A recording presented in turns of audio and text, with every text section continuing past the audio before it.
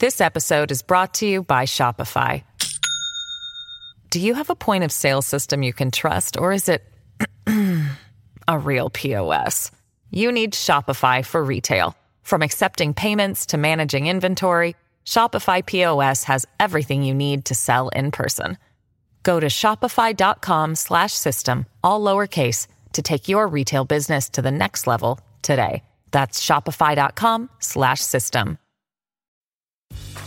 Grey's Anatomy, the most iconic binge-worthy drama, is back, along with answers to the biggest cliffhangers. Will Teddy survive? Will Joe and Link finally find happiness together? Meredith returns along with fan faves like Arizona. You can now stream every episode of Grey's ever on Hulu, and new episodes next day. Watch new episodes of Grey's Anatomy Thursdays at 9/8 Central on ABC and stream on Hulu.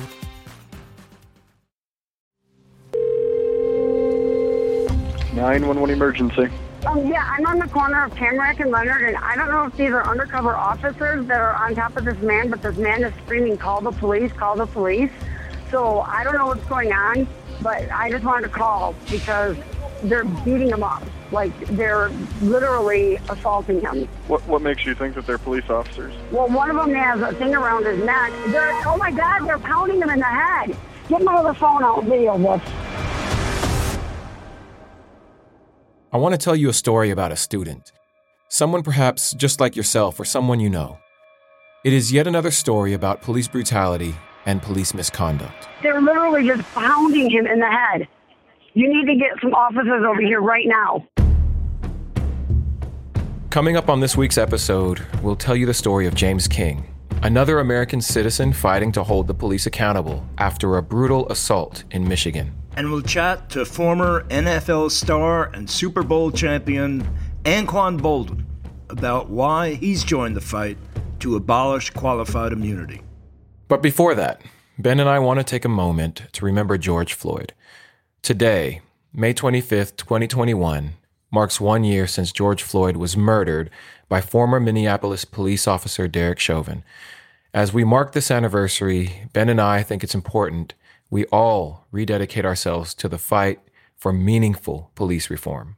And that means abolishing qualified immunity, which is one of the major reasons it's so hard to hold police accountable. Alo and I are grateful that you're here listening to this podcast, especially on this solemn day. Together, we know we can make a difference. We have to make a difference. Thank you.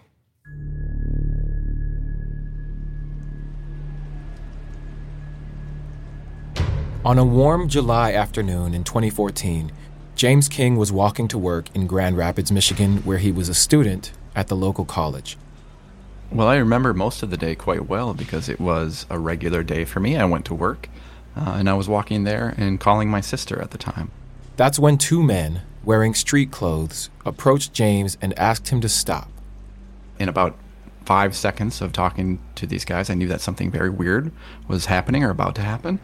They asked me who I was, and I said, James. And they said, is that your real name? And then one guy stepped behind me and sort of broadened his shoulders. And then the other guy asked if I had my wallet on me. And I said no, which was not the truth. I didn't think that was any of their business. And then the other guy behind me said, oh, really? Then what's this? And he reached into my back pocket and took my wallet. That was the moment where I thought I was being mugged.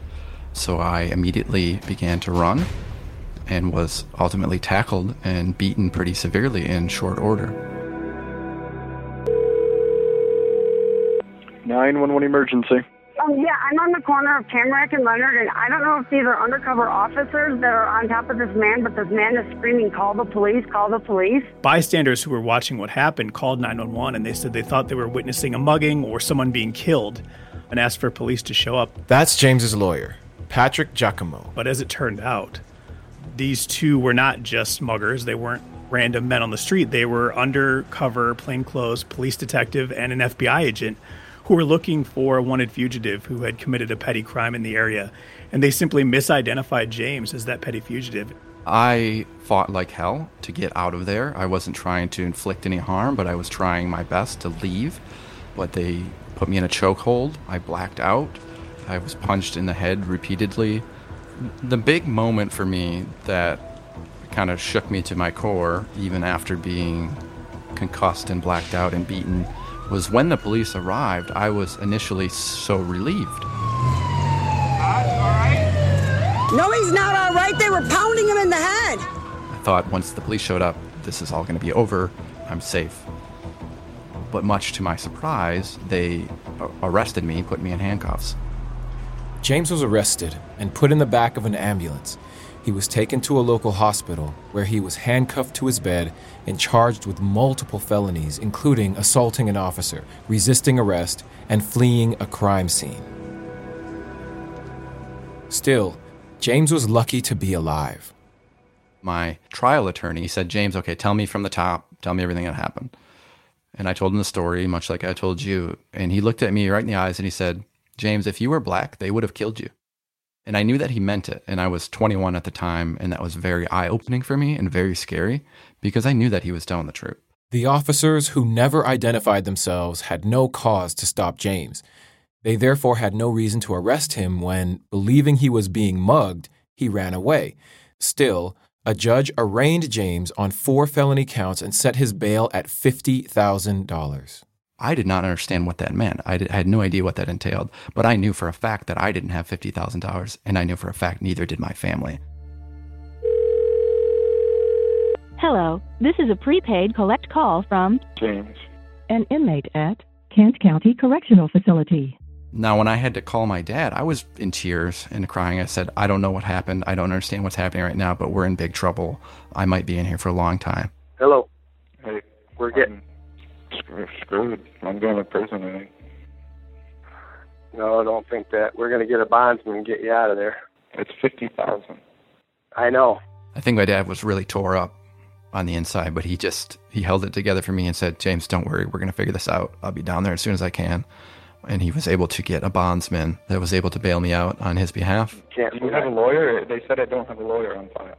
I know. We haven't retained a lawyer yet. We're going to. He withdrew his retirement plan to get me out of jail. This is bad. This is really bad. I know. Can't believe it. I don't know. We're going to do something. Thank you for using Securus. Goodbye. A few hours earlier, James had been walking down the street, phoning his sister on his way to work. Now he found himself facing significant jail time, even though he had done nothing illegal. And I think it's important to note here that I don't have to use language like allegedly illegal or reportedly assaulted, as you so often hear in these kinds of stories, because the facts in James's case are not in dispute. And that's because James refused to take a plea deal and instead let the case go to trial, where he took the witness stand in his own defense. I had sort of, in that courtroom, made my peace with the fact that I would spend some time in jail or prison for a crime that I didn't commit, which is a terrifying thought to have to live with as a kid, right? I remember writing in my notebook, like, here's the things I'll focus on while I'm in jail. I'll read these books. I'll do these things. I'll write letters. Even now, nearly 7 years later, as I begin this recording, I find myself, my anxiety and my heart rate just going through the roof. And I ask myself why. I have told this story so many times now. It has been years. But in so many little ways, this has affected my life ever since then. A jury found James not guilty on all counts, clearing him of any wrongdoing. Now free from criminal charges, James decided to hold the police officer and federal agent accountable by suing them for violating his constitutional rights in civil court. But, as happens so many times in instances of police misconduct, the officers moved to have the case against them dismissed based on qualified immunity. James has been in limbo ever since. So this summer will be the 7th anniversary of James's beating, and we filed this lawsuit in 2016. Again, James's lawyer, Patrick Giacomo. It shows you the double standards that apply, because when the police accused James of doing something wrong, they had a trial and it was over within 9 months. James turns around and accuses the police of doing something wrong, and it's been 5 years fighting over whether he can even get inside of an actual courtroom and say what happened to him and have a jury decide whether it was unconstitutional. It's horrible. It makes me feel like the system is rigged against me and against the citizens of this country. It makes me feel like the legislation is not up to par with the freedoms that we supposedly have in this country. And it makes me feel like I was a victim with no recourse. I should be able to ask a court, did the officers violate my rights? But because of qualified immunity, I'm not allowed to ask that. We'll be right back. Welcome back to Unaccountable with me, Aloe Black. And me, Ben Cohen.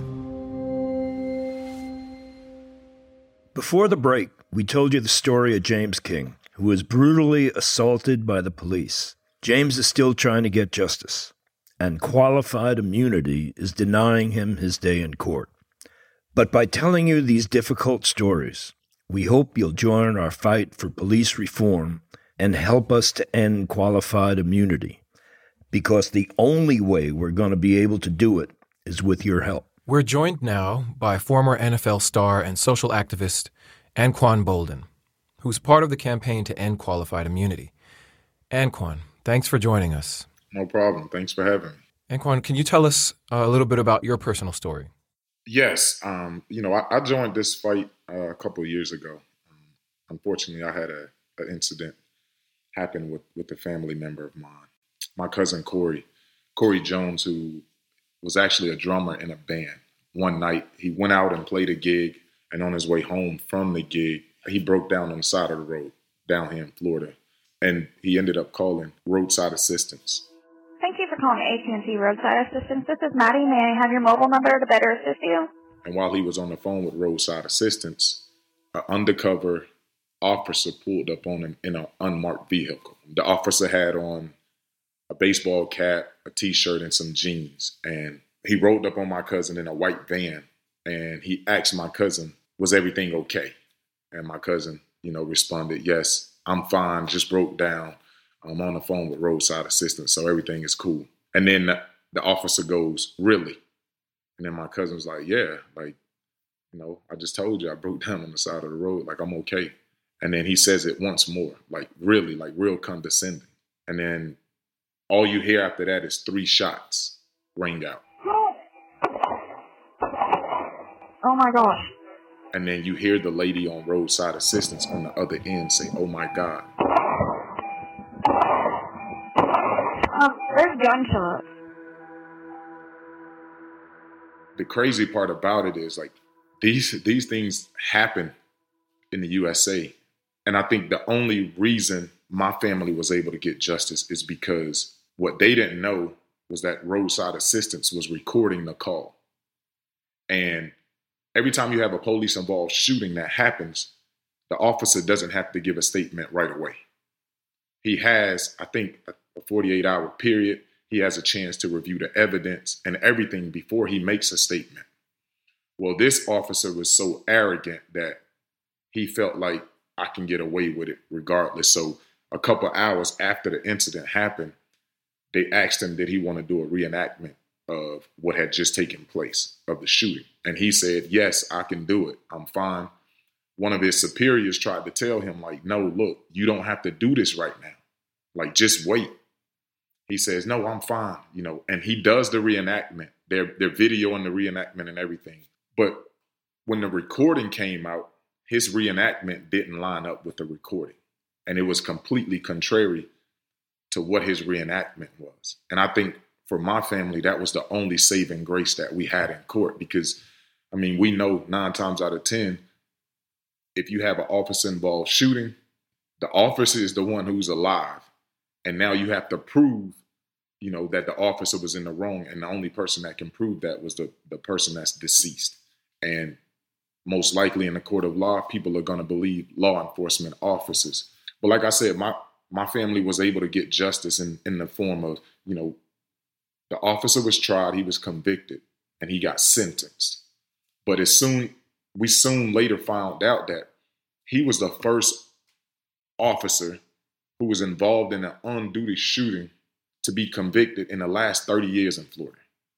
And not only do families not get justice in court, some families don't even get their day in court. I want to send you my condolences. I know you've spent a lot of time dealing with the loss in your family. But I also want to ask you, why do you feel it's important to hold police accountable for their actions? That's a great question because, a lot of times people think that, when you're trying to end qualified immunity, you're trying to pick on police or you're trying to, single them out. But I think, accountability should be for everyone, not just law enforcement. But I also think that, when we hold law enforcement accountable, we get to see what we truly want. We get to see the police and the community working together, right? And like, if we don't hold police accountable, number one, there's a fear in the community of law enforcement. And I see it all the time in the Black community. Anytime you see somebody in a Black community get stopped, you don't know how that is going to end. I mean, I've had to have the conversation with my 16-year-old son about what to do if you get stopped by a police officer. And that's a real concern in a Black household. Not only just what do you do if you're pulled over while you're driving, but what do you do if, the police is called on you, period? We don't know how that interaction is going to end. We don't know if the person that came in contact with law enforcement is going to be alive at the end of that interaction. I don't know that if my son goes out to school and he gets stopped by the police, I don't know if he's coming back home.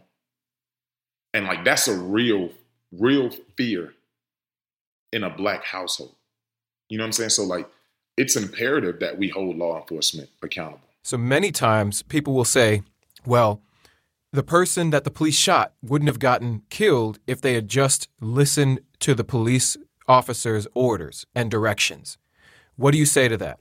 That's crazy. Given the story you just told. Right. I won't even use my cousin's story because, number one, my cousin didn't even know this was a cop. The officer never identified himself as a police officer, so on and so forth. But here's the thing, right? Say I get stopped by the police officer, right? And I have an argument with the police about why he pulled me over, right? And the only thing people will say, well, if you would have just gave him your license, if you would have just did this. If I don't give somebody my license, should that result in a death sentence? If I steal a candy bar out of the store, should that result in a death sentence? Because flip the script, I've seen people who have just killed other people who come in contact with law enforcement and they still walk away with their lives. So how can you tell me resisting a traffic ticket or me stealing a candy bar at the store or me selling loose cigarettes at a corner store results in me losing my life? That makes absolutely no sense at all. It does make no sense. And I just wanted for you, from your perspective, to be able to share with us why when people say just obey the police and follow their orders, it does not work in a situation when you're Black and the police officer is wielding their power and potentially has racist tendencies. Even if they don't have racist tendencies, imagine if it's a Black officer, just the idea that they have this power is ultimately what gives them the complex that they can do anything without being held accountable. And so you can be completely compliant. You can give the police officer your identification. You can obey every order of the police officer and still end up in a situation where they will abuse their power. And I agree with that. And I think we have to set the precedence in this country that no one is above the law. No matter if that person is the one who's supposed to carry out, the law.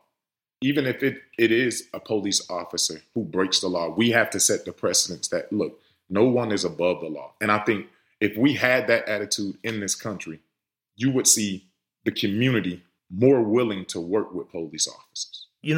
I'm an employer. I hold my people accountable. If you don't have accountability, you don't have nothing. I mean, if you say, well, you need to perform this job in a particular way, and then they don't perform it in that way, and then you don't hold them accountable, it's like, well, I didn't really mean it. I mean, there was recently in New York City a law passed that overturned qualified immunity.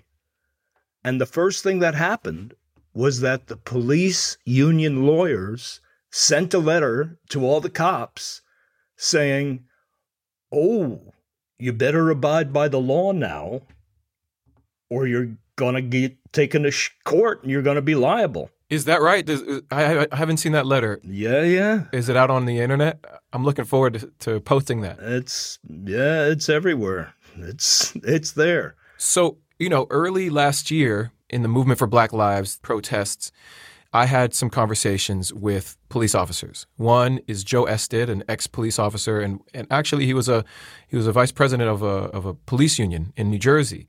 He is adamant that qualified immunity has to be overturned and ended in order for there to be accountability within the culture of policing. And then I spoke to a police chief of Castle Rock Police Department in Colorado. His name is Jack Cawley.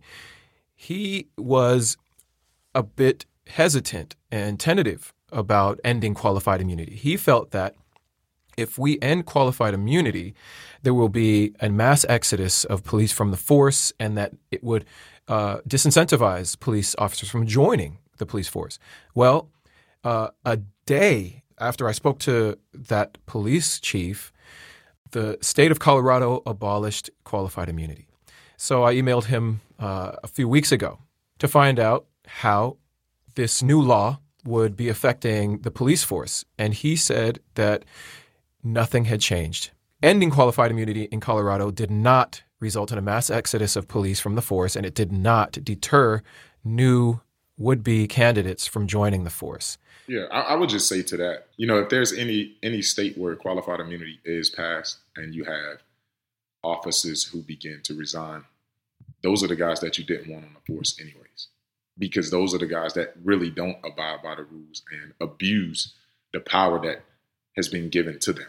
Qualified immunity, most people say, well, if you pass qualified immunity, it's just open season on law enforcement.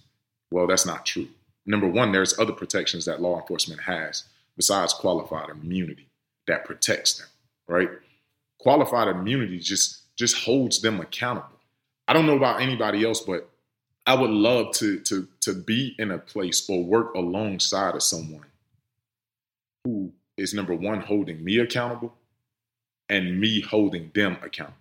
I played in the NFL for 14 years. And the thing that we did not want on our team is somebody we could not rely on. If I can't rely on you as a coworker or me as a coach having a player, I'm not going to play you. And you will always hear that in the NFL. If I can't trust you, I'm not playing you. If I can't trust you, you will never see the field. That same mindset should be had within law enforcement. If I can't trust you, I don't need you on my streets talking about policing a community. If I can't trust you, I don't need you doing traffic stops. If I can't trust you, I don't want you on my force, period. And that's the mindset that we have to have. I don't want to work alongside of someone that I can't trust, someone who I know is a wild card. I don't know what I'm getting from him from one day to the next. Like if you look at Derek Chauvin, it baffles me that a guy can have 18 priors complaints on his record, but yet and still you feel comfortable enough having him on your force. If I let a guy get away with something 18 times, 3 of those being shootings, if I allow a person to get away with something 18 times, what am I telling him? I'm enforcing to him that you are above the law, no matter what happens, no matter what you do. If I try to punch in the clock at my job, right? Say I work at a grocery store, whatever it is. You think they're going to allow me to be late 18 times? You think they're going to allow me to cuss out a customer 18 times?